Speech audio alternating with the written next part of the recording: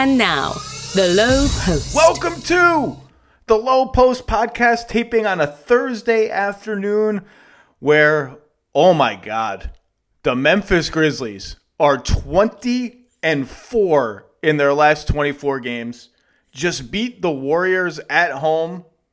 Not an emphatic win, but a pretty damn strong crunch time performance. They have overtaken the Utah Jazz for third in the Western Conference. Somehow that's a thing that has happened. And they are forcing me and others to ask all sorts of questions we didn't expect to be asking. Like, is this team already a contender? To help us answer that, a guy that knows, I needed to go right to Memphis. I didn't need to go to someone who parachutes in. I need to go someone from the city, the fabric of the city, who knows this team up and down, and nobody knows them better than columnist for the Daily Memphian, a guy who's writing, I've been reading for, I don't even know how long anymore. Chris Harrington, how are you, my old friend? Hey, Zach, good to see you. Even if it's across the computer screen, good to see you. I keep saying I'm going to go visit Memphis, and then bad things keep happening in the world, and I haven't been able to visit Memphis. But my God, what a team you have going there. And let's just review the specifics other than the 20-4 thing. They are fourth in offense for the season, which I think has to rank as among the most surprising stats of the whole season, considering they still don't shoot threes or even shoot the ball from anywhere all that well. They're up to ninth in defense, and I feel like they've moved up 12 spots in the last 2 weeks. They're sixth in net rating. In other words, Chris, they're starting to check a lot of the boxes of, like, this team is not just a cute, hey, maybe they'll get in, and, you know, they won a game from Utah in the first round last year. Maybe they'll push someone for a couple wins in the first round, and it'll all be about next year. What the hell is going on here? How do you regard this team right now? They're so far ahead of schedule. It's insane. They have taken even Memphis by surprise. I did not anticipate. It's been a gradual thing. About a month ago, like everyone else, I predicted them to be a play-in team, maybe fighting for the six, best case scenario kind of thing. About a month ago, I wrote a column saying it's time to upgrade our goals and expectations. And the goal should now be to be the 4 seed. It's not, the expectation is to be a play-in team at bare minimum, and the goal is to be a top 4 seed. That was a month ago, and that was considered a little lofty, even locally, that to say that's the goal now. And now that's not the goal. Now that's like the minimum expectation, I think, now to be the 4 seed, because they have like a 5-game gap from down to 6. And I don't put a ceiling on it anymore. I think the range of possible has both expanded and shifted to me. Let's note, the low end of that range to me is still like losing decisively in the first round, like they did last year, and that would not be shocking to anyone. I think that'd be 2 weeks ago. That would have been like, hey, that's fine. This team's amazing. And that is more likely than the high end of the range. But the high end of the range for me is like, I would not be shocked if they came out of the West. And partly that's, I know the two record wise, the best teams are in the West. I think ceiling wise, the best teams are in the East. And so I don't see Golden State, Phoenix, or Utah, who they've now passed, as world beaters. These are not juggernaut teams to me. And so I put no ceiling on it. We'll see what happens. But to me, it's about the 3 most important, truly young players on the team have all taken leaps. John Morant has taken the leap, capital L leap, as a core offensive player, as an offensive engine. Desmond Bane has taken a leap as a shooter. And I think the most under the radar thing and extremely important is that Jaren Jackson Jr. has taken the leap as a defensive player. And when you have if you have a potential first team all NBA guard, which is what John Morant is now, he's in that conversation. You have one of the 5 to 10 best offensive engines in basketball, and you have good role players around that player, and you have an elite defensive player in your front court and in the perimeter when Dylan Brooks gets back. Like, they don't have the multiple like true all-star players, but they have a mix of elite skill sets that fit together. And so I don't think it's a fluke. I think they are what their record says they are. Chris, John Morant is not even 22 and a half years old.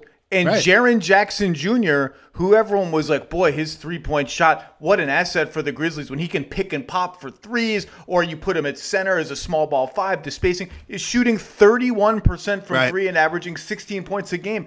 It's like this is like it's crazy how fast this has happened, and it has me asking a question. Like, I was talking to you about this over email. I enlisted our stats guru, Kevin Pelton. Like, I don't remember – there are not a lot of examples of a young team, almost purely young, right? Like, there's no key injection of, like, a past his prime Shaq or a past his prime Chris Paul, or still in his prime Chris Paul, or KG and Ray Allen, or LeBron and free agency. There's no veteran injection of talent like that.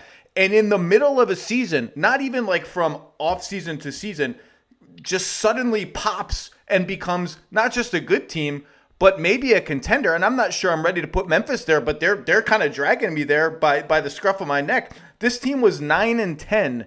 And now they're 29-14. And so I went looking for, like, when did this ever happen before? And I found a couple of potential analogs. Did you find any? So not a perfect one. I think let's start with the cautionary tale, since this is such a, an optimistic Grizzlies mood here. The cautionary tale to some degree is Atlanta, even just last year. Not as young as the Grizzlies, but their two best players were 22 and 23, and Trae Young and John Collins. All of their core players, other than Gallo, were in their 20s at least. That team started 14-20, got hot middle of the season, and ended up in a conference finals, and now we see where they are now. So that's sort of the cautionary tale. Well, that was depressing. Give me the irrational exuberance tale, because that's how I feel right now. So last year, when the Grizzlies beat the Warriors and clinched their first playoffs, true playoff spot of the Ja Morant era, there was a factoid that sort of got batted around in NBA media, and it was that the Grizzlies last season were the youngest playoff team in a decade. And what that meant was they were supposedly the youngest playoff team since the Thunder, 2009, 2010. I sort of poo-pooed that from the Memphis perspective by saying that Thunder team in 2009, 2010, the heavy lifting was all done by their youngest players. The four top scorers in that team were all 23 and under. It was Durant, Harden, Westbrook, and then Jeff Green, who was 23 that season. That was not the story of the Grizzlies last season when they broke through. Other than Ja Morant, it was career years from late 20s vets. It was a Jonas Valanciunas career year. It was a Kyle Anderson career year. And what I wrote at the end of that playoff series was, this is not the start of something with this. This was the core four for now. This was the temporary core four last season. That they might take a step back, and they haven't, obviously, but that they might take a step back this season because it was going to get recalibrated around the actual youth of the roster. And this season, it's been the heavy lifting of the actual youth. It's Ja Morant, 22, Jaren Jackson, 22, Desmond Bane, 23. And so in some ways, the Thunder is an analog. The problem with that is that Thunder team had three of those four players who wanted to win league MVPs. I would set the over-under of future league MVPs of this number of players winning league MVPs at 0.5 on this Grizzlies roster, right? It's, maybe Ja Morant could squeak through and win one. No one's going to envision anyone else on this roster going that far. And so it doesn't, and, you look at the Warriors team when they broke through, it was, Curry was already 24, but Clay and Draymond were 22. That was a young homegrown core. It's hard to imagine the ceiling comparing to those Thunder and Warriors teams that broke through in terms of elite talent. But you have one truly elite talent, and again, a lot of elite skill sets that mesh together. And so I think there are other analogs, in terms of thinking of title contention, but in terms of young, it's somewhere between the Hawks last year and those Warriors Thunder teams. I'm not ready to put it up with the Warriors Thunder teams, obviously. And the Warriors just took that side turn into Durantville that sort of changed the entire course of the earth, basically. Did you have comps other than those? I mean, we talked about the Bulls a little bit. The thing with the Bulls team was, other than Rose, it wasn't that young. So the ones I tried to come up with were the 09-10 Thunder, who started 14-14, and were coming off a truly miserable season before that one. Not miserable, just like young team season. And then exploded and finished 50-32, which, by the way, in the West got you the 8th seed. It was an 8th seed, right. That's insane.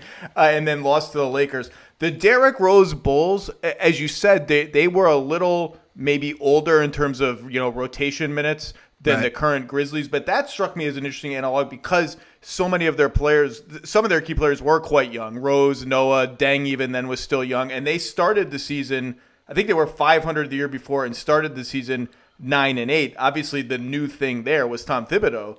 But to go from 9-8 in season to 62-20, that was interesting to me. Well, the parallels between Derrick Rose year 3, age 22, and John Morant year 3, age 22, they're inescapable. They're so inescapable. I've been writing about this for 2 years. I wrote a column before last season saying don't have too high expectations for John Morant, because when you look at the pattern of point guards of his ilk, the Rose and the Westbrook and these guys, that the big leaps happen in year 3. So I wrote before last season, don't expect the big leap yet for John Morant. It's maybe a year away. And the parallels in terms of their age, their games, and their production this season have been there from the beginning. And now suddenly, from a team standpoint, like Derrick Rose would not have won the MVP that season if the Bulls don't win the East. John Morant probably won't win the MVP this season, certainly, but the only chance he would have is if the Grizzlies win the West. And so this team elevation is where the parallel really sort of connects, I think.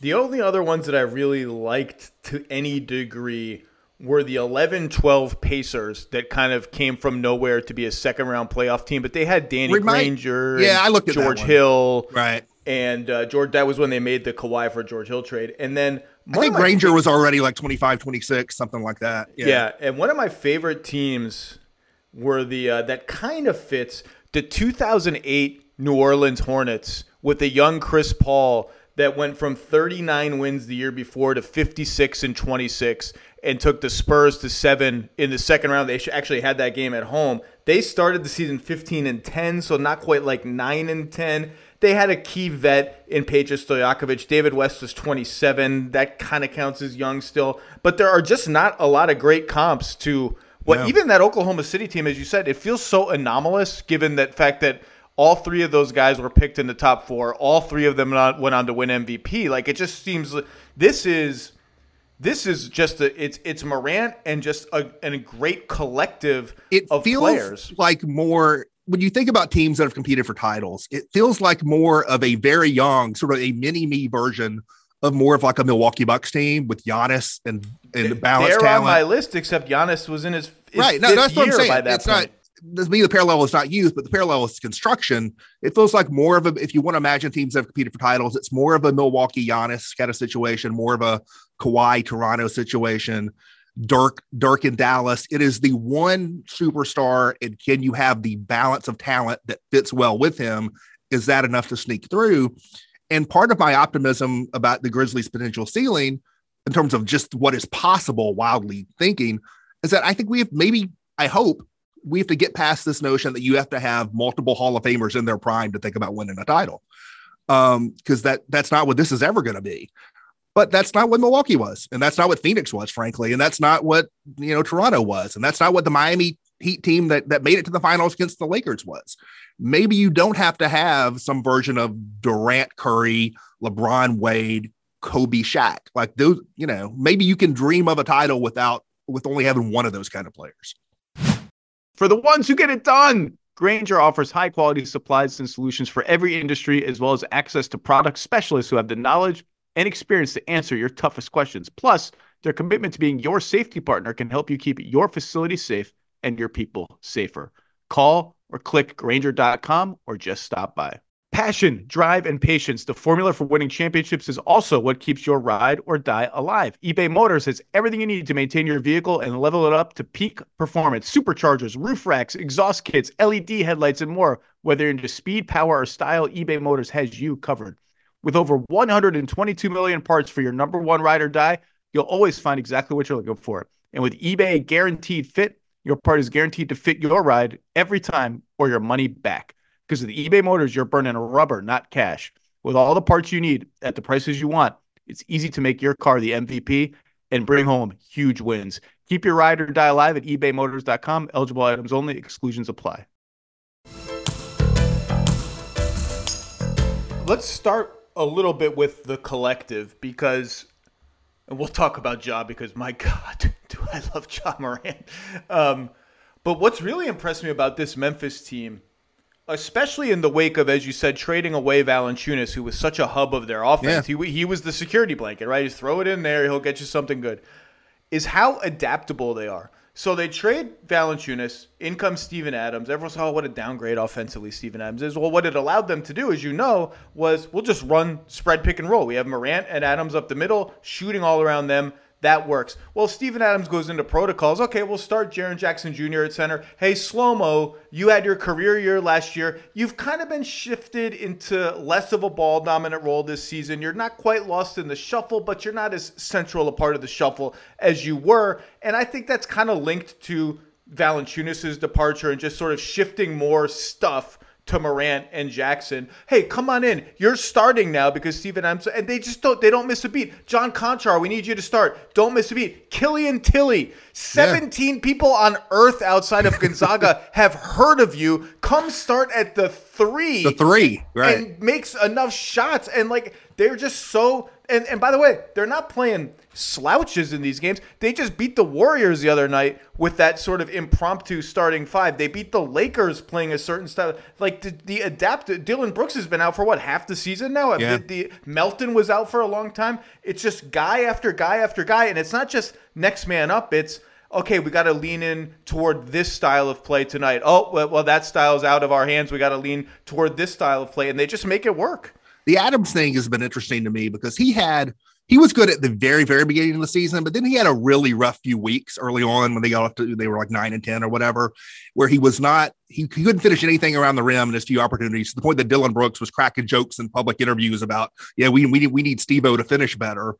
And defensively, he looked like maybe he had lost a step. He was getting even in drop coverage, guys were just blowing by him to the rim. Maybe he was a little banged up.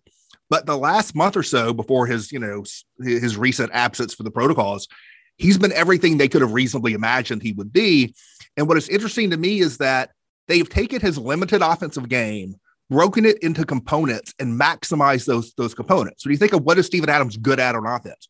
Well, he's great at setting screens. He's great at offensive rebounding, and he's like a sneaky good passer. This season, he's like 10 years into his career. It's the best offensive rebound rate of his career. It's the highest assist rate of his career. And he's among the league leaders in your favorite stat, the screen assist.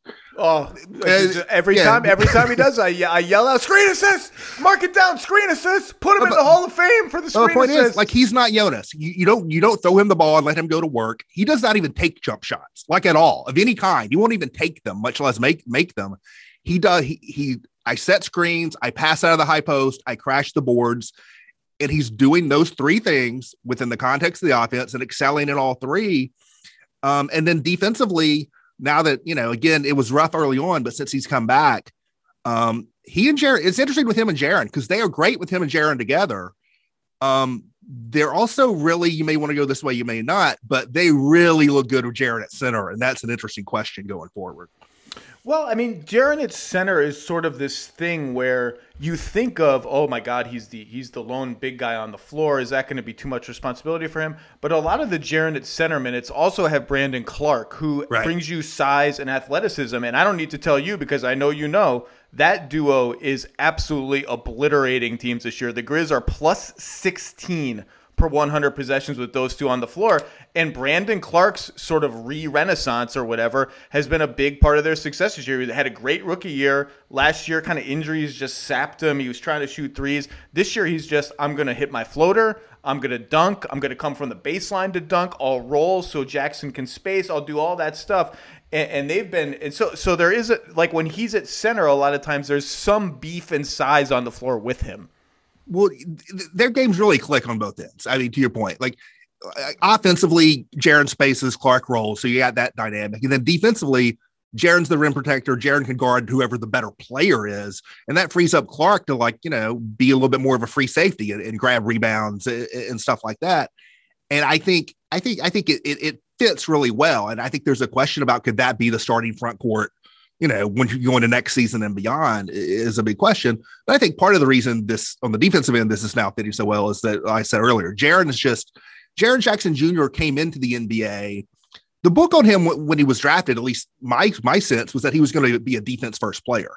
It's hard to be a defense first player when you're 19 years old, when you come into the NBA. And until this season, he had been a player who has good defensive moments and good defensive stretches, but had not been a good defensive player. And this season, he has become, I think, one of the better all-around defensive front court players in the league. I think he's a legitimate, not first team probably, but a legitimate candidate for an all defensive team, like a second team all defense. Well, the best tribute I can pay his improvement on defense other than that is They played Golden State the other night. Yep. And the same thing happened against the Lakers when the Lakers are playing LeBron at center. So LeBron at center, that's a pretty damn small lineup. The Warriors went even smaller than they usually go because Draymond was out. So they played like Wiggins at center, Iguodala at center. And the Grizzlies said, you know what? That's cool.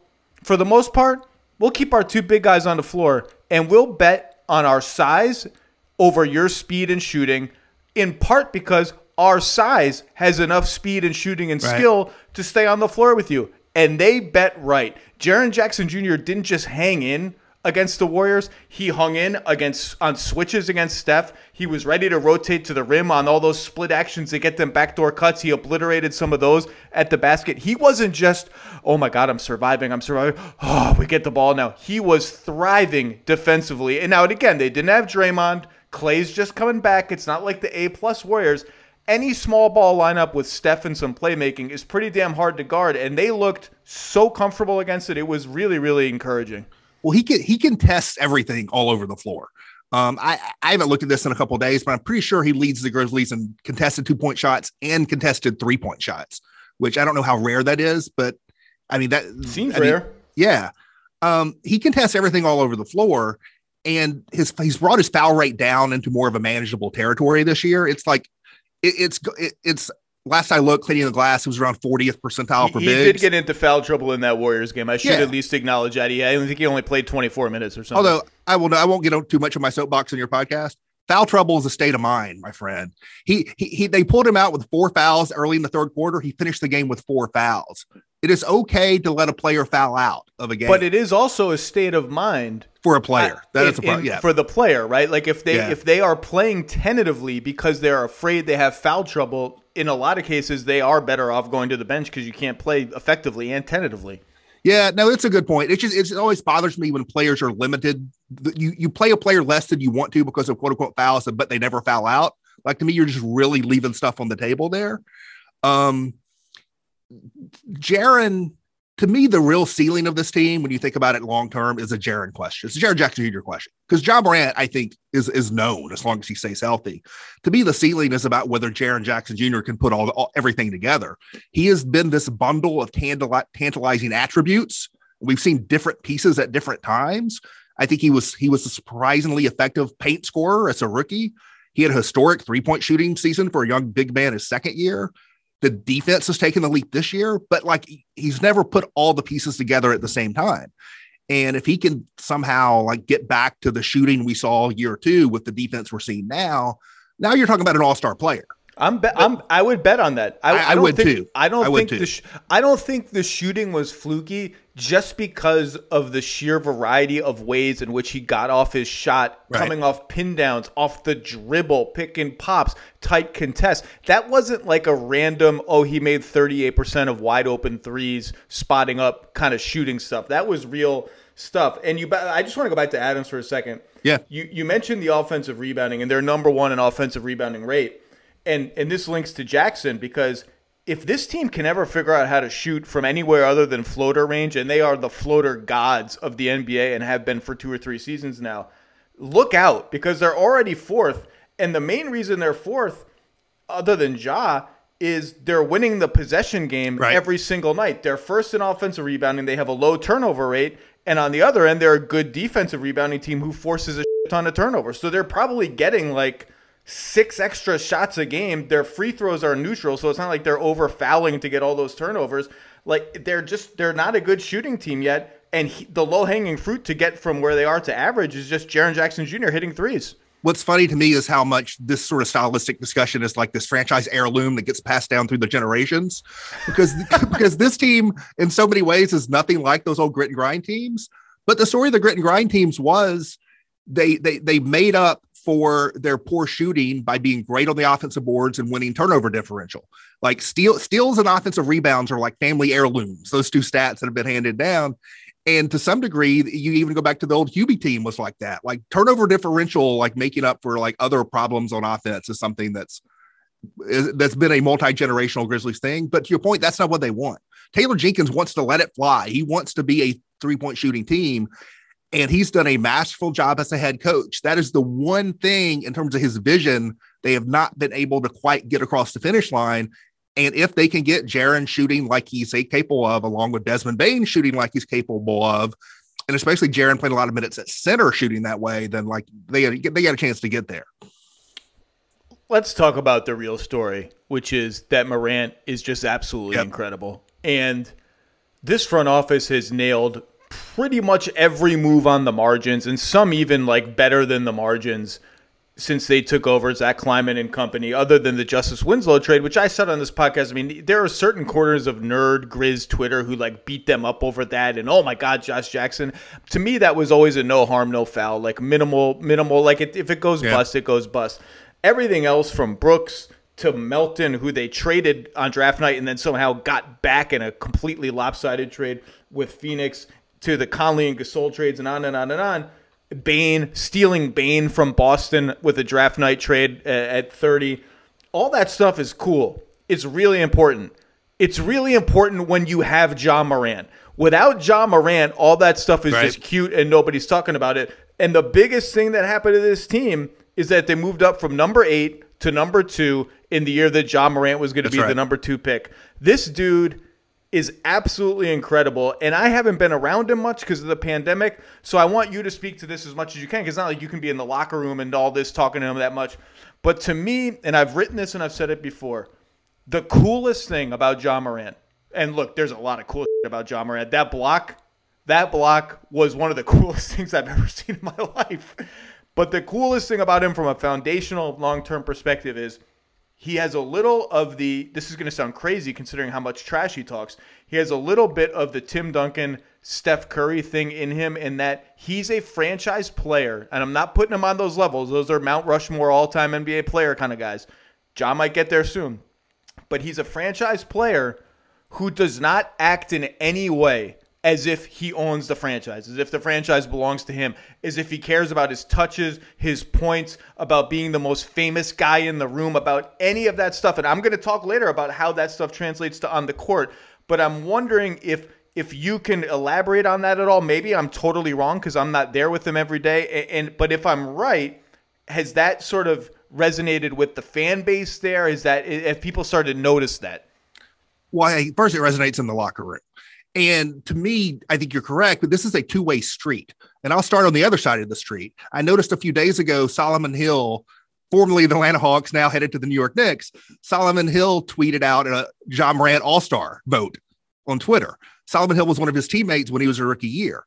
When Ja Morant came in as a rookie, partly they had good veterans on that team, Solomon Hill, Jay Crowder, Jonas Valanciunas, Kyle Anderson. There was an instant recognition and acceptance by everyone in the locker room, from the veterans to Jaren Jackson Jr. coming off, his rookie season, that this is the guy. This is the guy. We line up behind this guy. He moves instantly to the top of the pecking order, and we all fall in line behind him. There was an immediate recognition by everyone he's played with, as near as I can tell, that he is the guy, and we go to battle with this guy. And so there's been that acceptance from the beginning. And then the other side of the street, he is generous, not only as a player, but as a person, in wanting to bring his teammates along with him on his ascension, and the city along with him, which I think, Memphis appreciates. You see that from like one of the two like great spiritual moments of the Grizzlies season was in that Warriors game when he hits was essentially the game winning shot. And he looks up and he sees two little kids in Warriors jerseys trying to dap him up. And he refuses to grant them their wish. First of all, got to learn. I loved that. I loved it because all I hear, and like I'm going to sound like old man yelling at cloud, but I think it's true. I'm 44. I think people like 25 and under, there's this whole generation of fans where a lot of them are fans of players as much as they are of teams. Yep. And Morant doing that was such an old school, like, no, man, this is Memphis. You want to cheer for me, cheer for our team. Don't wear that jersey. The worst are the fans who wear jerseys of random players who are not on any team that's in the game. Like, if you're wearing a Jason Tatum jersey to like a Knicks Warriors game, what are you doing? Well, he did it to 7-year-olds, right? That's fine. Start them young. Teach them young. The only way we're going to get good sports fans is to be mean to them if necessary when they're young, Chris. And even before that, when the Lakers had come to town, he had quotes to that effect. He's like, going back to L.A., like, you'll be in my building with these jerseys. When his Nike ad came out earlier this year, it was a Memphis ad. It was a It was I'm taking the city with me. And so his attitude is, I'm taking the city with me. I'm taking my teammates with me. He has that generosity of spirit while also being comfortable that he's the guy. Like, he knows that he is the guy.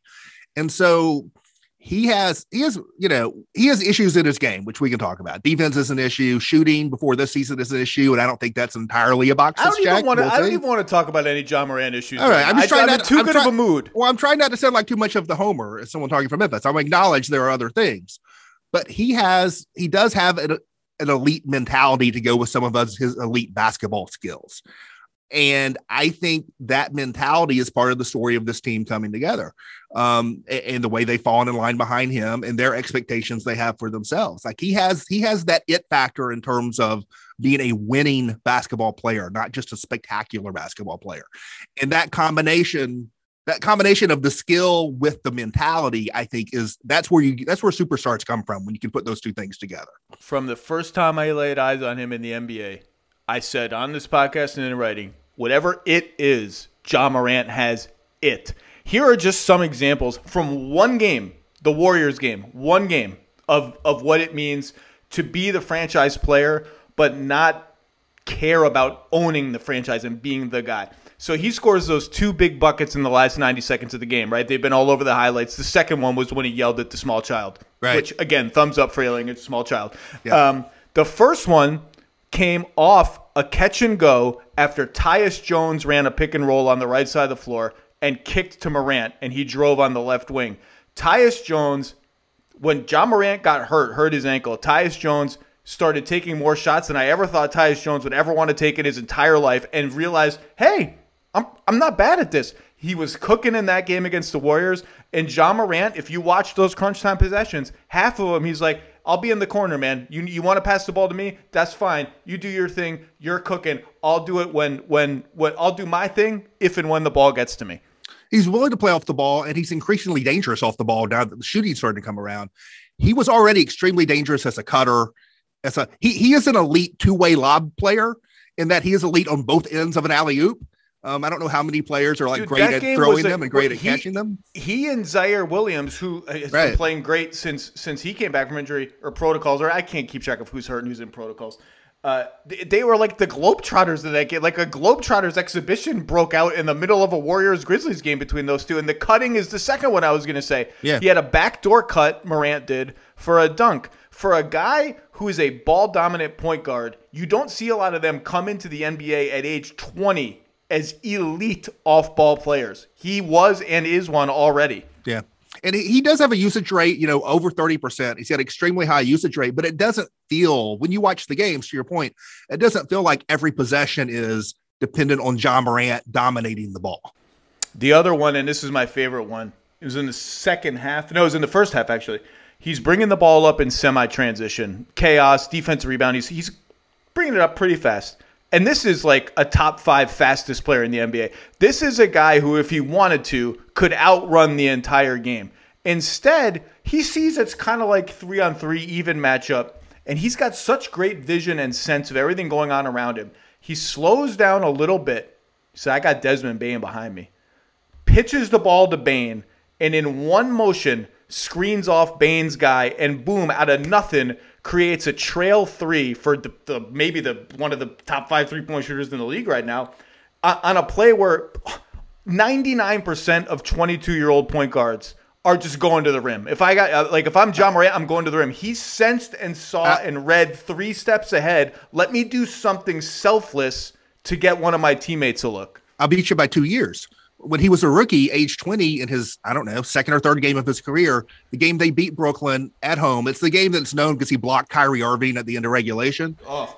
The play that won the game was a similar play with Jay Crowder, where Ja Morant's got the ball in transition. He sees Crowder behind him.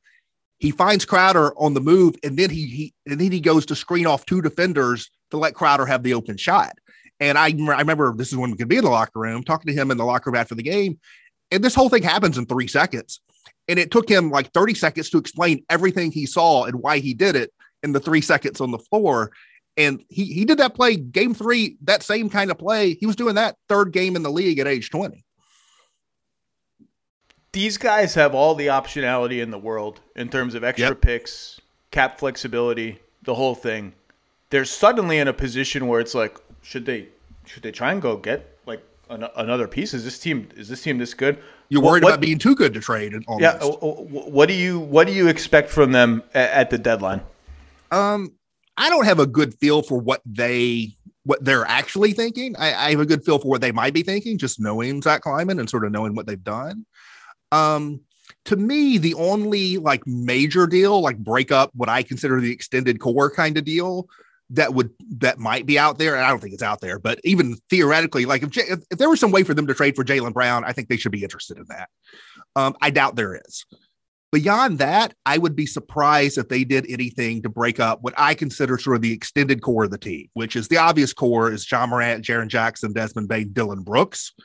And then I would throw Zaire Williams, who's the pet project they're way in on, and then Brandon Clark. Those are 6 players, all 25 and under contract beyond this season. I think they will be highly reluctant to mess with that. Beyond that, they got 3 other players on expiring contracts. They got other, players on good contracts. They're +3 on first round picks. To me, Jarrett Culver is on the roster to be traded. If there's some way to use a $6 million, he's played pretty decently when he's gotten in for them. He has, but I don't think there's a future. I doubt for him beyond the season on the team. So that's a $6 million expiring contract. You pair that with some draft capital. What can that do for you? That's a pretty obvious thing to do. Tyus Jones is playing so well. I mean, you got Tyus Jones and Kyle Anderson as unrestricted free agents this summer, but you're good enough already. Like, you don't do what you did with Grayson Allen and you say, well, we're not going to re-sign this guy. Let's move him for a couple second-round picks. You don't do that with those players right now. Would they maybe be willing to include Kyle Anderson in a trade if they don't think they're going to re-sign him? Yeah. I think the 2 players, Tyus Jones is really essential to the Grizzlies right now. I think the 2 players of note who are getting squeezed a little bit based on the way the roster is evolving are Kyle Anderson and Anthony Melton. And to me, those are the players of consequence I would be least surprised to see the Grizzlies do something with. And so you pair some of these players we're talking about with some draft capital. Is that something that could help upgrade the middle of your rotation? To me, it's more of that kind of move if they do anything. It's not something that is core to the team move. I agree with you on all counts. If you ask me to pick one Memphis player that is most likely to be traded, and maybe the answer is no one is likely to be traded at all, but I would pick Kyle Anderson just because I've talked to a couple GMs who have told me, well, the Grizzlies are worried maybe they have too many 4s, blah, blah, blah. Kyle Anderson's a free agent. And like I said before, his role on this team has changed a little bit. It's not quite as ball dominant and big as it was last year. I do think, to your point about Jaylen Brown, and I mentioned that particular theoretical trade on the podcast last week, I do think they've ascended so fast to the point that clearly they've been fascinated with this big wing 3-and-D piece as the third guy with Jackson and Morant. That was Justice Winslow. That's Zaire Williams. I think they've ascended quickly enough and that it's real enough that they could and should say, oh, should we make that move now instead of waiting for Zaire Williams? But to your point, I don't think there's a Jaylen Brown trade out there for them. Right. In part, but A, Boston's not trading him, period. Please be clear. Let's be clear on that. And number 2, I think the Grizzlies would be a little squeamish putting Bane in a Jaylen Brown trade. I don't know if they would do it in the end at gunpoint, no matter what the posturing is, but I think they'd be squeamish. I agree. And if not Jaylen Brown, it's not like elite wings are sitting out there with ball handling skills that are easy to get. So I think they'll probably come pretty close to standing pat, and that's totally fine. The players seem fine with that. They seem to love each other. The chemistry on this team seems special. I don't think they're rushing it, but I do think they've gotten to the point where they would look around and say, boy, is there a world where like Jason Tatum becomes available? Is there a world where name a top 20 wing, right? Then wing, like defensive skills too. I just don't think that player exists. I mean, you don't have, at some point windows start closing for you, but relative to the assets they have now, you have these expirings that'll come off the books, but they will be in position to, if there are opportunities this summer, they will be in a decent position this summer to do things too. Relative to especially before the draft or up to the draft with the multiple picks, the picks going forward, sign and trade stuff. Like, they have other avenues, but it might be. And one of the things they've shown is, they've been aggressive in some of these minor trades, but they put more faith in their internal development than their external. And that's why you go out and you blow $20 million of potential cap space to move up in a draft and get a Zaire Williams, right? I mean, I think they're focused on trying to grow internally if they can, because that is, for a small market team, frankly, a better path usually to do so. What a story. And like, look, they're going to hit some roadblocks. Everybody does. Yeah. They may be playing a little over their head right now. Maybe they're not. I don't know. But for them to be in this place so soon after breaking up the final remnants of grit and grind is nothing short of remarkable. And more than that, I mean, again, I'm not there. I can't wait to get down there once this wave passes, hopefully, and I can make a visit. It just seems like such a freaking ball. It seems like a team that's so easy to root for, that has really connected with the fans there. It must be, the games must be unbelievable. There was a real feeling. I think we're in the middle of a ramp up right now as far as that goes. Because before the Golden State game, they had mostly played on the road. They'd come home for a one-off against Detroit, bad team. But they'd been on the road, beat both LA teams consecutive days, beat Cleveland on the road, beat Brooklyn on the road, beat Phoenix on the road, right? They've won something like 10 road games in a row. I think what they did on the road the past 2 or 3 weeks was when everyone nationally and in Memphis sort of realized, oh, this is different. And when they came home for that game against the Warriors a couple of days ago, from the jump, from the tip, it felt different in the building. And I think locally people sort of realized, okay, it's time for us all to ramp up. And so I think what that Warriors game to me was the start of sort of a shift into like a different era for the team. I think that recognition didn't just happen nationally. It happened locally because they'd done all this on the road. They sort of came home like Hell the Conquering Hero style in that Warriors game. Awesome stuff. Look, if you want to learn about the Grizzlies, the first thing you should do is subscribe to the Daily Memphian and read Chris Harrington's stuff, because it is second to none. It's beautifully written. It's incisive. Chris, thank you for making a little time. Here's to, knock on wood, a post-game beer in Memphis at some point in the next 6 months. Can we please make that happen, basketball gods and pandemic gods, please? Hey, my brother's a bartender downtown. We will hook you up, me and you, sitting at the bar. Chris Harrington, everybody. Thank you, sir. All right, thanks. Shopping for Mother's Day is usually a challenge because you wait until the last minute. Shame on you, by the way. But Macy's Gift Finder makes it incredibly fast and easy to find the right gift just in time for Mother's Day. Whether you're shopping for your sister's first Mother's Day or your fashionista mom who loves to make a statement, Macy's Gift Finder has so many great gift ideas, you can easily pick out something special to celebrate them both. You can shop by price, anywhere from $25 and under to $100 and under.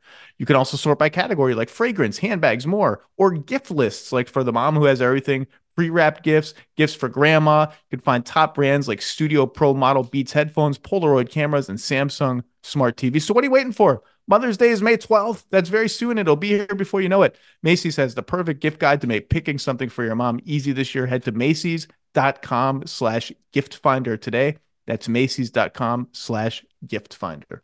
You can now stream the most MLB games on DirecTV without a satellite dish. Yes! Catch the clutch hits, strikeouts, grand salamis, web gems with nothing on your roof. So who's up there, whether it's roofers, Santa, birds, old-timey chimney sweeps, moody teenagers, thrill-seeking raccoons, watch out for them. You name it, they won't find a satellite dish. But you will find your MLB games on DirecTV. That means DirecTV is your home for baseball this season. Root with nothing on your roof. Yes, stream your team. Call 1-800-DIRECTV or visit directtv.com. Sign up today. Claim based on total games carried on sports networks. Sports availability varies by zip code and requires choice package. Okay, a quick interlude here between segments. We had a trade. The Knicks have acquired Cam Reddish from the Atlanta Hawks for a Charlotte Hornets protected future first-round pick that will maybe convey this year, maybe next year. It'll probably be a low first-round pick. Thoughts. My thought is I think the Knicks are probably the closest thing to a winner in this trade. The idea of Cam Reddish for them is the right idea. A 3-and-D-ish wing who can create some off the dribble, maybe a lot off the dribble, maybe someday enough off the dribble to be like a good secondary pick and roll guy, or even a guy who for segments as a sixth man kind of runs your offense a little bit. He has shot pretty well from three this year. I think he's around 38%. That's a big improvement for him. The idea of that player is absolutely the right move for the Knicks with an excess first-round pick, with a cap sheet that after Randall, underneath Randall's mega extension, is actually like pretty okay. Has a lot of like $10 to $18 million contracts, which is good grist for trades. And the Knicks have clearly decided we are a trade team, not a straight free agency team. Free agency and trades are almost kind of indistinguishable now at this level. Anyway, and like maybe Cam Reddish grows into that player. I think in Atlanta, is it disappointing to turn the second pick from the Luka trade into a lower pick than the number 10 pick with which they selected Reddish?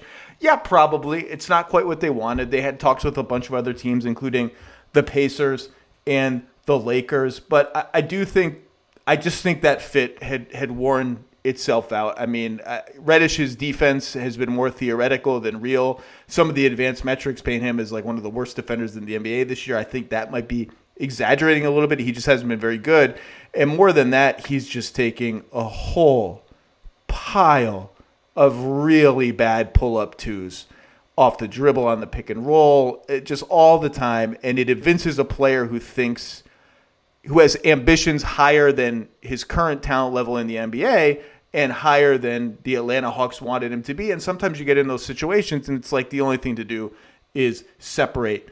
I don't think he'll get to be that player in New York, but I don't think New York is wrong to invest what they invested, which is Kevin Knox and a first-round pick, to see if they can somehow squeeze the right kind of player out of Cam Reddish, because there's real undeniable talent there. It kind of reminds me on a smaller scale of the Jeremy Grant thing, where he wasn't doing as much as he thought he could in Denver. He went to Detroit and did way, way more and probably discovered, okay, that's like above my water level. Now let's end up in a position where I get into the middle and find my right water level. So I think the Knicks did fine, depending in large part on how much they re-sign Cam Reddish for via extension. If it's too much, that could be dangerous. If it's in the right amount and he's tradable, that's fine. So I guess slight win for the Knicks, who really already have a ton of ball handling once Rose and Kemba Walker come back. So it's be interesting to see how they fit him in. RJ Barrett's been finding his groove lately. I love that. I felt for the first month of the season that RJ Barrett was a little lost in the tug of war kind of between the Julius Randle all the time offense and the wait, we got these star, or not star, but high priced guards anyway, to come in here and take some of the offense from Julius Randle and wait, I'm RJ Barrett, I'm really good, and I'm kind of in the middle of that. Lately, that hasn't, he has reasserted himself and played really, really well. So it'll be interesting. So I guess slight win, Knicks, slight disappointment, Hawks, but I don't think there was really a great killer offer out there, much better than what the Knicks got. I think that was about Cam Reddish's value. And with that, let's go talk to the Rights to Ricky Sanchez guys about the once weird, now kind of boring Philadelphia 76ers. Once upon a time, there was a really interesting NBA team. I was endlessly fascinated with them. They had an incredible two-way center, a 6'8" or 6'9" giant point something who couldn't shoot but allegedly shot threes okay in practice but didn't shoot in games. Then they traded for Jimmy Butler. That was super cool. They had Markelle Fultz, kind of, who forgot how to shoot and maybe forgot how to play basketball, and I think still exists somewhere in the world, I think in Orlando. Then they traded him, but they also traded a bunch of stuff for Tobias Harris. This is weird, crazy. I wanted to watch every game and dissect every possession. And now the team just sort of exists. And I don't think I've even mentioned them on a podcast all year in relation to anything other than the player who shall not be named. But it's time, 28 days from the trade deadline and counting, it's time to discuss the mess, but yet kind of good team, but also a mess that is the Philadelphia 76ers. And there's no one I'd rather do that with than my one beer crew from the Rights to Ricky Sanchez, which is not going to have a bagel named after it. I don't even know what you got so much stuff going on. Spike Eskin and Comedy's Mike Levin. Guys, how are you? It was always destined for it to end like this for us. Just starting it off, thumbing our noses at every team that just ends up existing. You know, just the sort of good basketball teams that we said we never wanted to be. And here we are. At the end of it, with one guy that we love and a bunch of guys running in slow motion. The fifth seed. Here we are. We deserve it. We deserve all. They do still have. They've managed to be. All hope is not lost. Let's establish that first. But they've managed to find their way into just above average Doug Collins basketball, while also having the singular strangeness of the last 8-9 years of Sixers basketball. So it's been a fun blending of eras.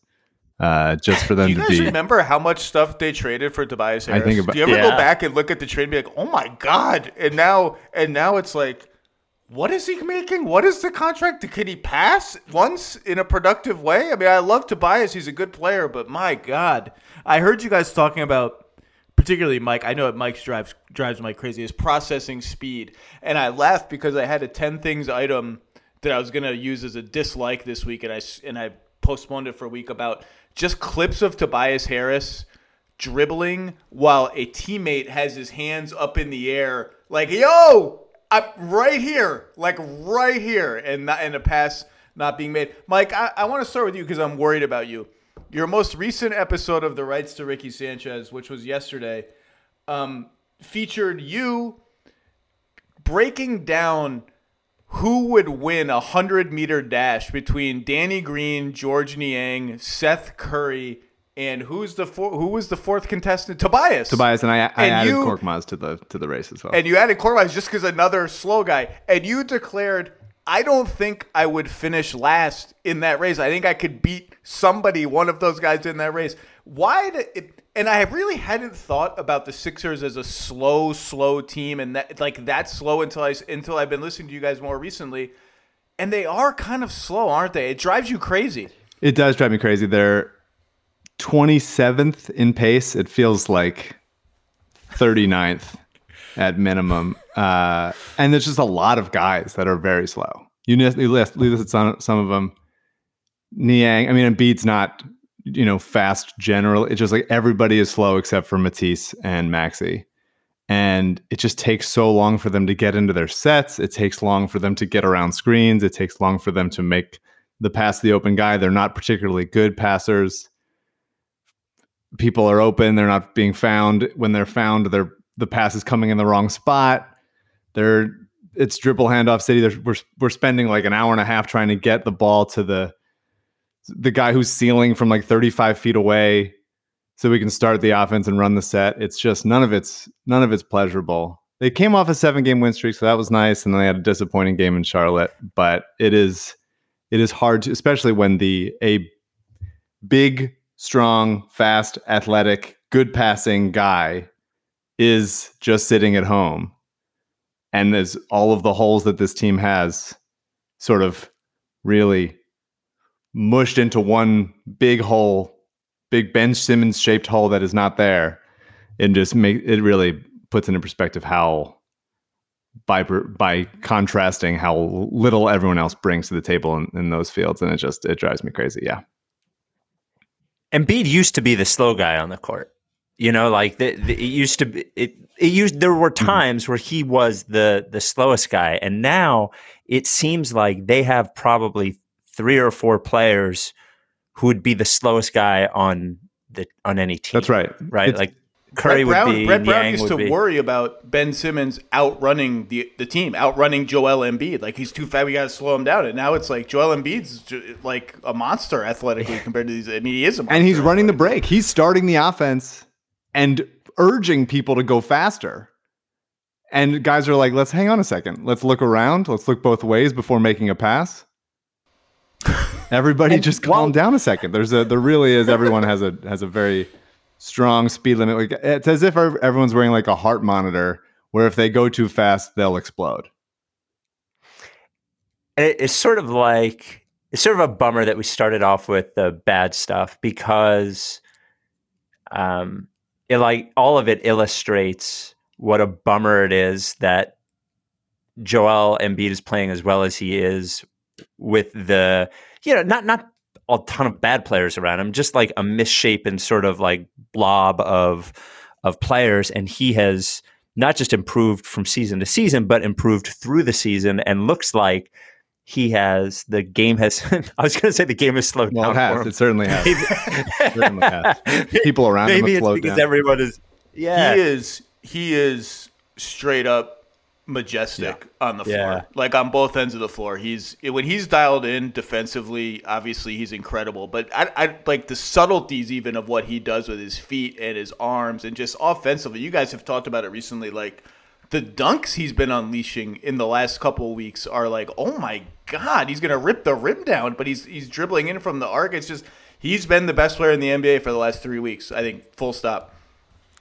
Yeah, the two things that have been a difference this year, and they didn't happen until after he came back from COVID.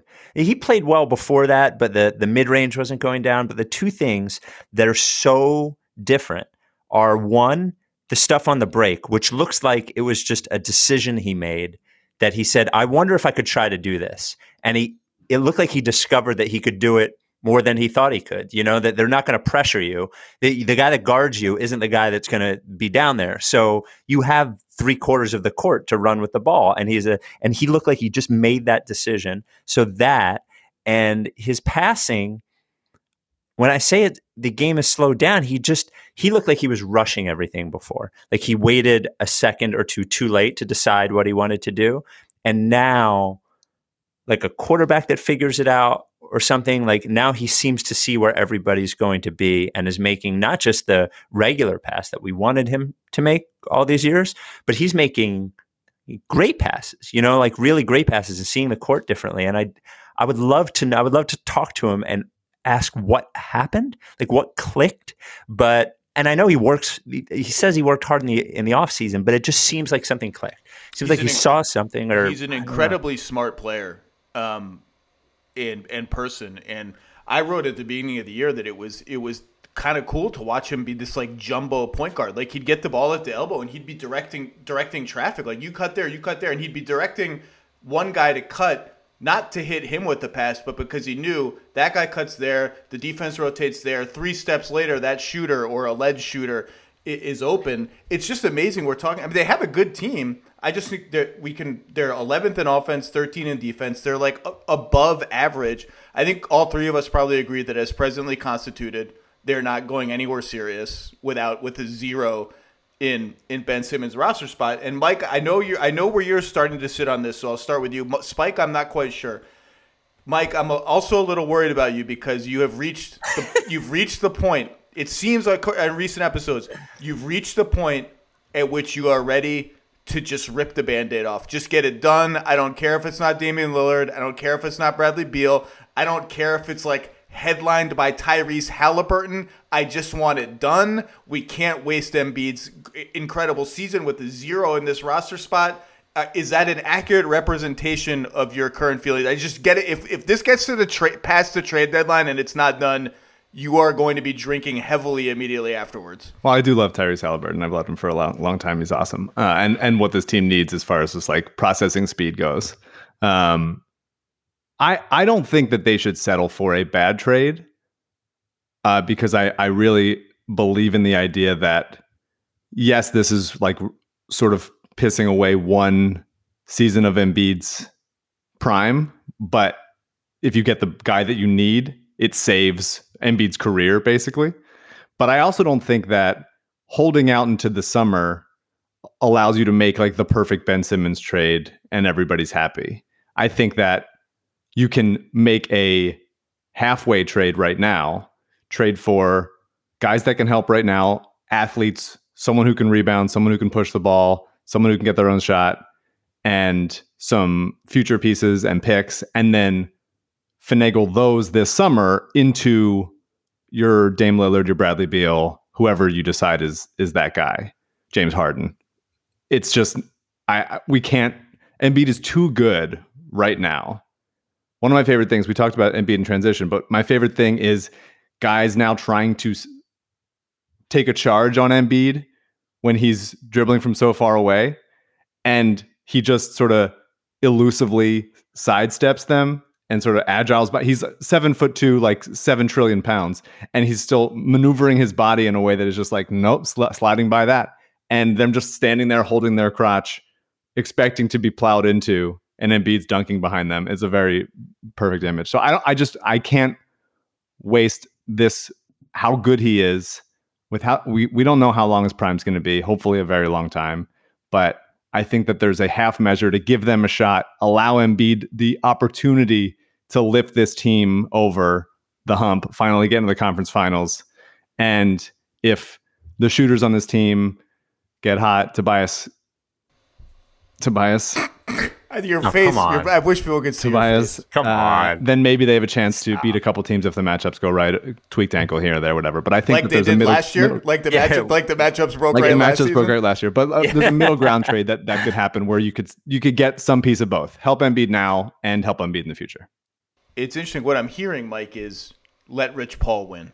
That's what let Rich Paul. No, I'm just kidding. But all the intel I've gotten is that the Sixers don't want to do that. If they're flipping stuff for a guy, if they're doing this middleman thing, they want to do it all at once. They don't want to. They also don't want to waste a season of Embiid with a half measure. They want to do it all at once. You just don't always get what you want when you want it. Spike, I have it. Your stance on this has been less clear to me in a recent episode. So are you ready to rip the Band-Aid off? Oh, not no matter what. Like, obviously you're not trading him for like whatever, nothing interesting, like Colin Sexton, who's not even going to play this year. Where are you on the rip the Band-Aid of Ben Simmons off? Well, I think this year is pretty sunk anyway. It's pretty rare when you go back and that there are teams that trade for meaningful like starters at the deadline, and those teams go to the conference finals, right? And it's harder than ever this year to integrate new players because they don't practice as much and there's protocols and I think this year is cooked anyway. The thing that I would worry about is there will become a point where I agree Morey did the right thing in not trading him at the beginning of this when his value was low. And I was like, well, there's never any guarantee that his value is going to go up. Like, look at the lasting memory of him. But there will be a point where it will crest. And I don't want to miss that crest. Like I think that there's I've said this a few times now, there's a realistic possibility that the Simmons thing, like him as a player, goes very, very wrong. Like wronger than it's gone. And I wonder how many GMs are wondering about that possibility as well. So Sam Amick reported this yesterday, and you guys have done an incredible job tracking all the Simmons dribbles, the tidbits of information that get out. But he mentioned things. He mentioned the idea that Simmons' contract, which the Sixers would like viewed as an asset around the league, he's a young player under team control for all these years, is not viewed as that much of an asset by other teams. I don't know how universal that is. I have had a couple of people say on different teams, say different versions of, well, Zach, imagine if he flames out here. That's two flameouts and like doubly hard for us to do what Daryl is trying to do now. And we have all that money on the books. Like that's the downside for, I hadn't really thought of it that way. Cause in my head, I'm assuming like he comes back, he plays well, everything's awesome. And like, yeah, maybe he has some struggles in the second round of the playoffs again, but you got to get there first. Yeah, I think it's more likely, not more likely, who knows what the likelihood is, but I think it is entirely possible that at some road game, he goes to the line, the crowd taunts him, he misses both, and he never wants to go to the line again. I know that sounds hyperbolic, but I'm not being that way. Like it's been building to this. It wasn't just one thing that happened in one series. It was a slow evolution to get where he got. And to pull this either takes a massive amount of ego and stubbornness, as we were talking about in the last pod, or it takes a sort of, for lack of a better word, fear for facing what you have to face. And I think that he's going to have to face that no matter where he goes. It's not just Philly. And one thing that's Mike has mentioned is that it does take a very particular team to want to trade for him right now. And that's why you keep coming back to the Timberwolves, because they're at this place where players don't want to really go there. Not because of the players there, but because where it is. It's not a glamour destination. They're sort of at a point with Towns where they got to do something. They've gotten pretty good at least. And they're sort of in, well, it. if Simmons doesn't work out, I guess we gave it our best shot. But they seem like, as far as they don't have that the players that the Sixers want, but as far as a team that would want him, it would make sense for them to really, really want him. But you can't come up with a lot of those teams. And The interesting thing about the Timberwolves is they're 20-21. They're tied with the Clippers and the Lakers for 7th in the loss column in the West. Portland bailing out on the season, which is now happening, which is important for you guys. We will talk about. Like, barring a disaster, the Wolves are guaranteed to get into the play-in. Like, their level of urgency, now maybe they have higher ambitions on, like, why not the top 6? And then but their sort of like anxiety level about just making the play-in should be pretty close to zero, barring like Towns getting hurt or something like that. Sorry, Mike, you were going to say something. I love Jared Vanderbilt. That's something I have to say. He's amazing. He's like he's like playing slam ball out there, just jumping over dudes and getting rebounds like at the top of the backboard. Joy to watch. You mentioned the contract from the Amick piece, and it's like that doesn't really make sense to me. Like, what is the would you rather been on an expiring deal, so then you have to like pay him a bunch of money and a new contract if he plays like the same? It seems like it's like Goldilocks syndrome. It's got to be just exactly right, just like 2 years. That's what exactly. I want. So I think, like, look, he's a guy. No one like him ever becomes available this early in his career with this many years left on his contract. He supposedly wants to go anywhere but Philadelphia. So he'd be happy to play. His legs are incredibly fresh. They couldn't be fresher. So I think there will be a bunch of teams that are interested in him, that will want him, but because the list is so small of who we would want in return, or Dallas would want in return, then it becomes like, how can you make those work? And there's plenty of teams, everybody's saying like, well, they could be a great third team in a Ben trade. It's like, yeah, we're chock full of third teams. We're locked in. We don't need any more third teams. But it's hard to find out. And that's why at this point, because of how well Embiid's playing, I'm happy to do the medium trade and rather than and then trade those pieces for whatever you need to get the guy, the like ultimate piece in the summer. I'm even curious, like, what's the medium trade that you even like? Because I go through the names, like this, from big trade to medium trade. Let's go through like very quickly. Dame, that's out. Beal, for now, those are out. For now, Beal's out. Harden is a summer thing, and we can talk about the potential pursuit of James Harden and the reunification with Daryl Morey if you want. I mean, I don't think that's like completely off the table, but we'll see. Mm-hmm. And then after that, it's like Kings stuff, Hawks stuff, Wolves stuff, Pacers stuff, I guess, although the two of their stuffs are centers, and so is Joel Embiid. Toronto has a great ready-made package, but I think they actually, like, they're not going to trade you Fred VanVleet and OG Anunoby for Ben Simmons. That's too much for them to give up, and one of those is too little, I think, for Daryl to take. Like, is there even the Minnesota stuff we mentioned, is there even a medium trade that you like? Is it none of the above out there somewhere? Like, what is the medium trade? I don't even know what it is. Is it the Kings? I think there's a combo. If it is a 3-team thing, I would say talk to me about like Halliburton and then one of the Spurs guys, like a DeJounte Murray or a Derek White situation. You can put those together. There's also like a Pacers guy in there if you like, if TJ Warren is alive. And you want to get him in there. Like there's a couple, like you could. Are you just picking guys? You pick guys because one of those teams could decide to fully tear it down and just go draft picks, and then somebody gets draft picks. We get it. Like the Sixers get 1 or 2 draft picks to then package in the summer, and then you go from there. Because really, like they just don't have enough ball handlers on the team. Like Seth is an incredible shooter, but he's so slow and so small, and so reluctant to make like difficult passes. He's just. And sometimes just gets eaten by the defender in front of him because he's 4'3", and it's Shake, and Shake's been injured, and he's also very slow. We haven't talked about him as another guy that's slow. Like I love slow guys. I adore slow guys. I adore slow guys that play at their own pace. But there's just too many of them. That's all we got. And so like, what about you? Got to get Kyle Anderson somehow. If we're going full slow, you have to get slow-mo into the trade somehow. Yeah. A guy who's so slow that his slowness is a legitimate NBA weapon, because NBA players are like, what is this thing? I don't understand how this moves. There's only so many times you can zag when other people are zigging that you just die. You just die right off. Like, do you have a medium deal that you like? Is there one out there? I sound like I don't have an opinion on it. I'm just so over him. I have no idea. There's so many rumors. I'm not like a Maurice sycophant or whatever here, but I'm just going to like trust that he'll do the right thing on this, and I'll criticize it if I think it's wrong. But I'm not gonna stay up at night worrying about which trade. I don't like either of the Kings guys really that much. Halliburton's fine, but it doesn't.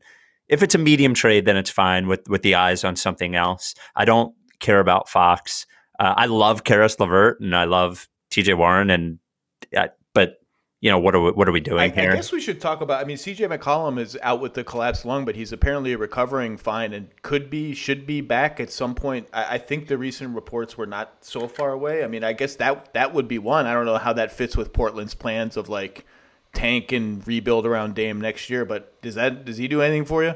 That's been one of the names forever and ever and ever. Not much. I think CJ is a guy that, because his contract is so big and also has a number of years left on it, that's the guy that'd be like, okay, that's not a medium trade. That's kind of the trade that you're making. And then you saddle him and Tobias together as like, well, these people are here until their contracts expire. So I'd rather do like a collection of tradable contracts with like youth, a little bit more defense, a little bit more speed.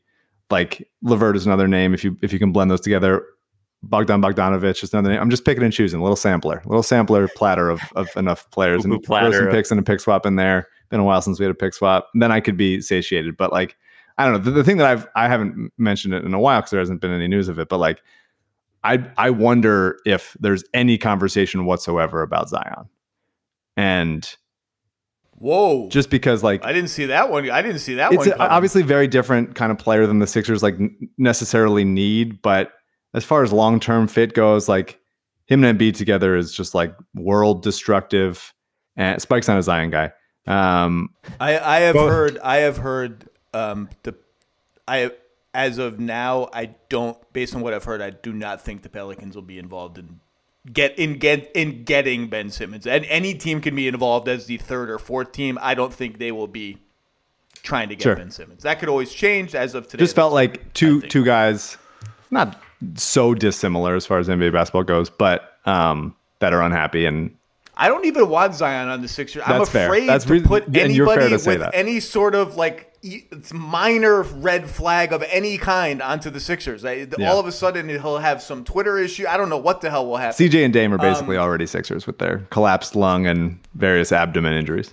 I will say I based on the reaction I saw to the Hawks noise this week, which I think that those two teams have had conversations. I don't know if they've ever been anywhere near serious. I do think John Collins is becoming a little bit underrated. I think there's a perception that he's kind of the two things I hear about John Collins about him from front office people and coaches who are skeptical are, number one, well, does he impact winning? That's really just code for like, is he a good enough defensive player?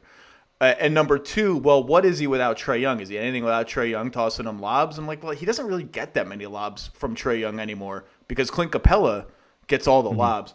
I think John Collins is pretty damn good. He's a 40% three-point shooter. He can create off the dribble. He's gotten better defending fours. Do you want him to be your full-time five? No, but he doesn't have to be with Joel Embiid. And then I heard like, wow, how does he fit with Tobias Harris and this and that? I kind of like, I don't care. My response is like, is it a perfect fit? No. Tobias has played the three. He's playing next to Niang and Embiid sometimes right now, and it's like, okay. I just am not making any decision based on how does it fit with Tobias Harris. I think I like John Collins. I like that fit actually. I agree with you. When I started talking about it, I was like, put Harris on the bench if that's what we're doing, like find a way. And the thing that worried me about Collins was, and it's just a report or whatever, but he's not happy with what his role is. And I sort of think he's a guy that is perfect in whatever his role is. And I would be concerned that he thinks he's something different than he is. But I was stunned by him during the playoffs last year. He's pretty relentless, and supremely athletic. And he's not slow. No. And I look at his stats and I see that he's only shooting 3.5 threes a game, but I've never looked at him stutter on one, really. Like, I wonder if you just told him to let it fly and he was standing in the corner all the time, whether he would be a guy that shot 6 of them if you tell him to go ahead and shoot. Yeah, that's my concern. So, I do, some of the issues with Tobias are his unwillingness to just like hoist from deep, and why Embiid and like Niang's numbers are so good together, because Niang just hoists.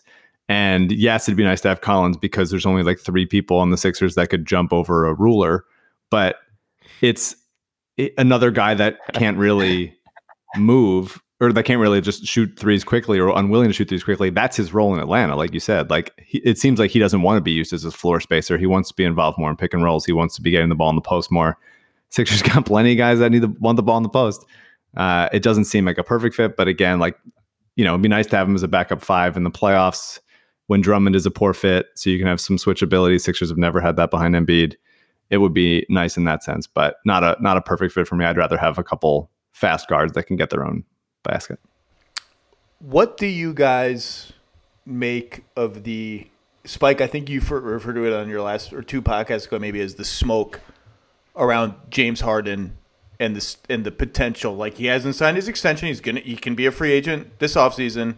The Sixers rumblings, I don't know if they're rumblings, rumors, they're always going to be there because of the connection between Morey and Harden. Is this just, do you think, it's impossible to know. I can tell you a little bit about the speculation out there, but is this just teasing? Have you given up all hope of this after coming close to getting him? Maybe coming close to game. I don't know how close they really got before Brooklyn swooped in, or is this a pipe dream in your head? Have you trained yourself not to even get your hopes up? Where are we on that? Oh, I think it's possible for sure. It feels like real smoke to me. Like, now it could be like a whisper down the lane thing where, everybody ends up hearing it, people that you trust, but maybe you all heard it from the same one place, and then you heard it from somebody you trust, so you felt like it was real. But it felt like it feels like a real thing to me. And I also got the sense that even though I always believed that Brooklyn, just sort of guessed that Brooklyn was his first choice, that Philly was his first choice last year. So I think it's certainly possible. I think, when you're thinking about where you want to spend your life and where you want to work, your boss is a pretty important thing. Everybody talks about championship. Like, your working conditions and who you work for is super important. And Daryl let him, like, he knows what he's getting. He knows what he's going to be allowed to do. He knows how, eventually how the offense will be run, even if it's not run then. I'm sure he loves playing with Durant, but that's Durant's team. Like, that's his world. That's not Harden's world. And I do think it's possible. For sure. Philly would be Embiid's world forever. As long as Embiid is there, that's his team. Just the sheer force of personality, and the fact that you're saying maybe no. Well, he's a big personality, but I don't know that he is like this. Not that Harden is either. Harden's 7 years older, been around the league, like, real respected by other players. Like, I don't know if Embiid is in that whole world the same way that Harden is. And Embiid seemed more than willing to cede that to Butler, when Butler was here. And I think what a great fit Jimmy Butler was, by the way. Wow. Not a great fit with everybody here. Not a great fit with everybody. That's true. But some of those everybody's are gone. Yeah. As is Jimmy Butler. Yeah. I think it's Harden's possible. Never played with a big that could really do anything aside from catch lobs. So I think that would be an interesting fit. And I do think there's just there's something neat about, okay, there's the small guy and the big guy together, and like the big guy has his arm around the small guy, and that's fair. It's their team together. Like, it doesn't seem like, when it's Tatum and Brown, they're like the same size. Embiid and Simmons are too tall. Like, if they're like Murray and Jokic, it's like, that's perfect. That works out nicely. Shaq and Kobe. Yeah, you need a height difference. Stockton Malone, give me a height difference, and they're fine. Everybody's happy together. If everybody, at least the tall guy knows he's a tall guy, small guy knows small guy, it's fine.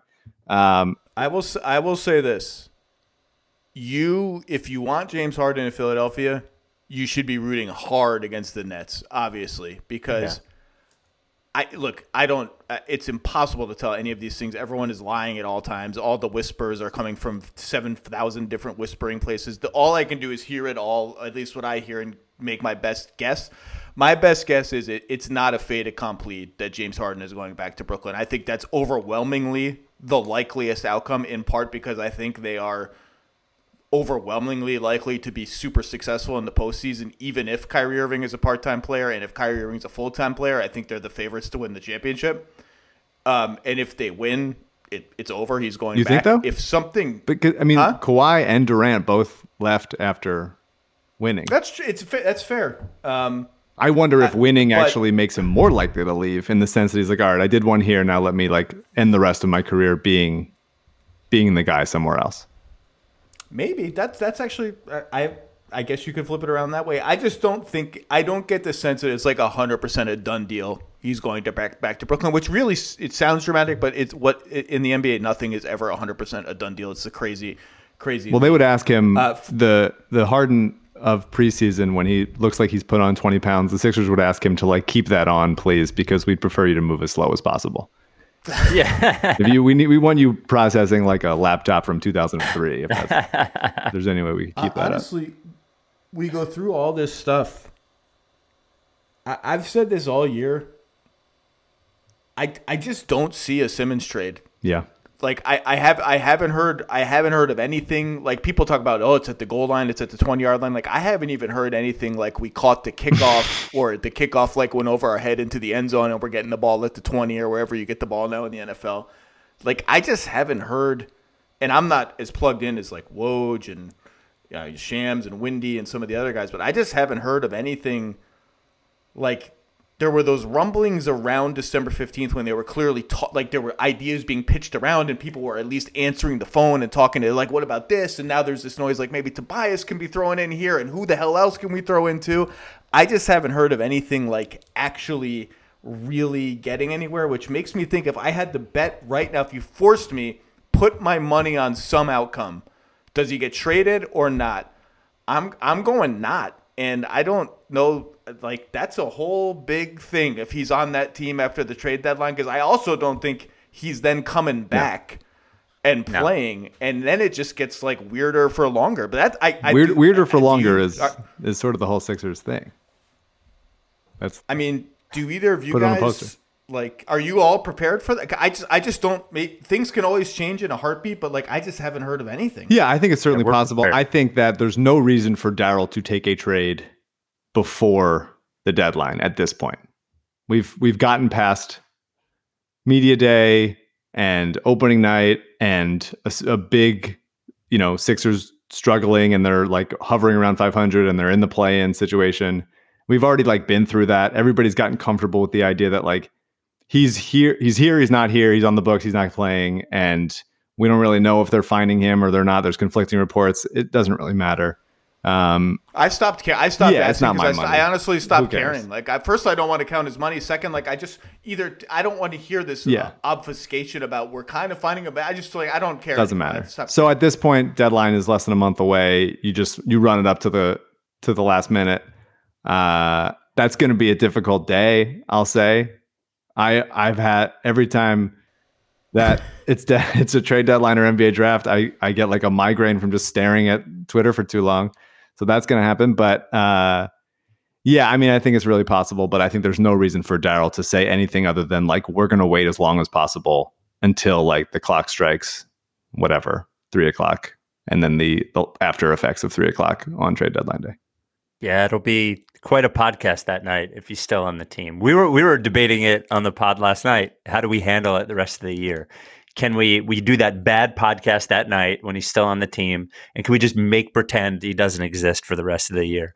And but it was hard for me to do that because they are missing exactly what he is. Obviously he's not perfect fit. Obviously he's not a perfect fit with Embiid, but a guy that can defend and push the ball and rebound. That's what they're missing. The rebounding thing is incredible, and that's when it dawned on me how much athleticism they lost. Is when I looked at their rebounding numbers 3 weeks ago. I was wow, I knew they were not great on the glass, but they're the worst rebounding team in the NBA. Yeah. And then you look at why, and it's we replaced this giant athletic guy with small guys or guys who can't jump, and we don't have any good. Our centers can rebound Nobody else can rebound. Look, I'm not going to sit here and say, like, I'm confident in it. Like, I have no idea what the hell is going to happen. I'm just saying, if at pseudo gunpoint you force me to guess, is he getting traded this season or not, I would bet no.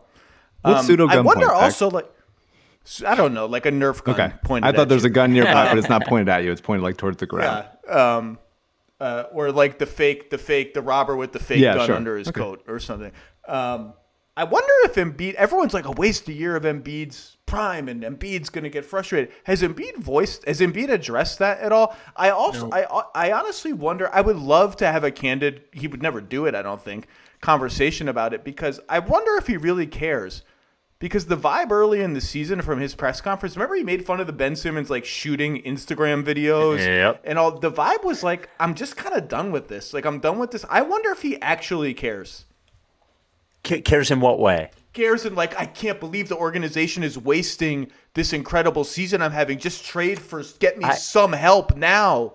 My sense is that there are probably moments when he feels that way, but by and large, it seems like he is on the same page as Morey, and he seems like he's enjoying himself, honestly. He's still taking passive-aggressive shots at Simmons during pressers.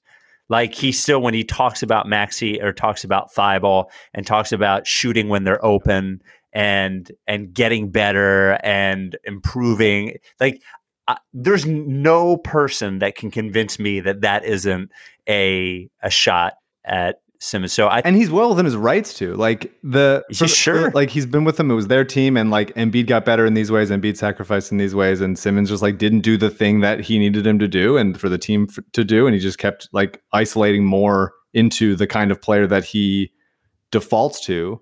And it's like, on the one hand, like, Spike is more mad at Simmons than I am. I have a tough time like siding with management and like siding with the Sixers. Like, they're fine, whatever. But like, and Simmons as a coworker, like, I'd be pissed off, and Embiid should be pissed off. The entire Sixers should be, the players on the team should be pissed off that he's not there, because he should be.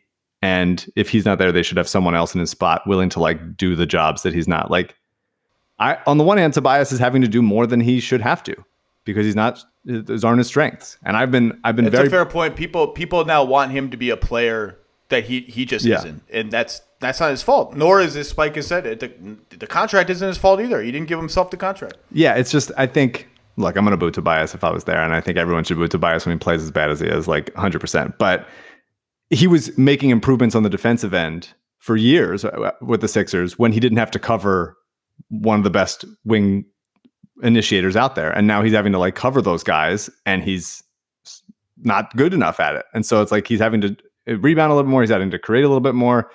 They just need him to do those things. He's not doing them.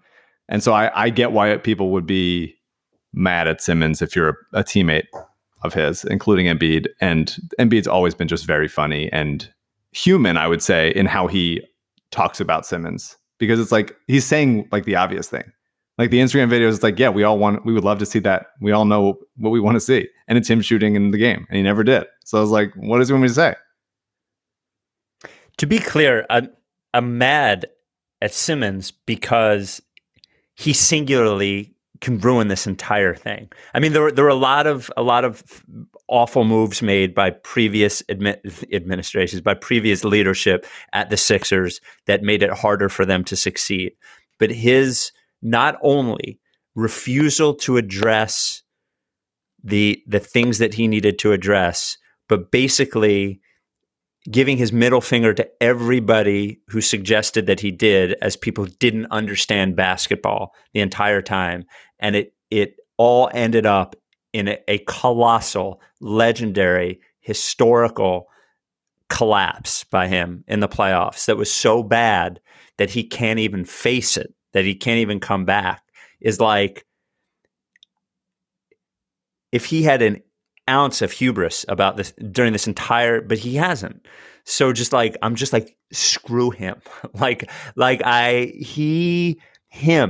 His insistence on being what he is and proving everybody wrong, that it's just like everybody was full of but him. He's so full of, it's just like this entire thing has been full of and we spent years arguing about whether he needs to shoot or not. He's a basketball player that has the ball in his hands every play. Of course he needs to shoot. See, why? And I'm just mad at him for ruining this entire thing, for handling it this way, for making everybody else, even going so far as to like shame people by saying that he, this is a mental thing and you can't be critical of it. It's just like this whole thing. I'm just so over it.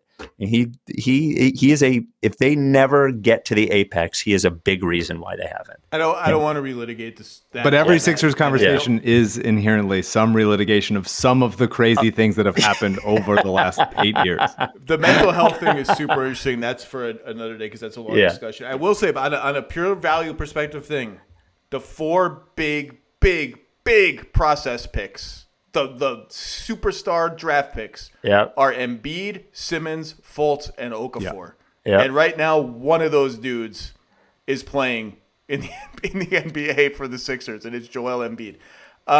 Well, we're going to have to reconvene at some point as this saga continues. The rights to Ricky Sanchez is must listen for Sixers fans and NBA fans in general. Spike Eskin, Mike Levin, thank you for your time. It's late. I appreciate you making time, and stay safe out there.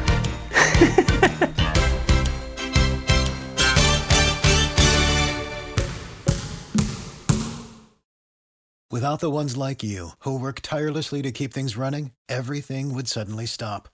Hospitals, factories, schools, and power plants, they all depend on you. No matter the weather, emergency, or time of day, you're the ones who get it done. At Grainger, we're here for you with professional-grade industrial supplies. Count on real-time product availability and fast delivery. Call, click Grainger.com, or just stop by. Grainger, for the ones who get it done.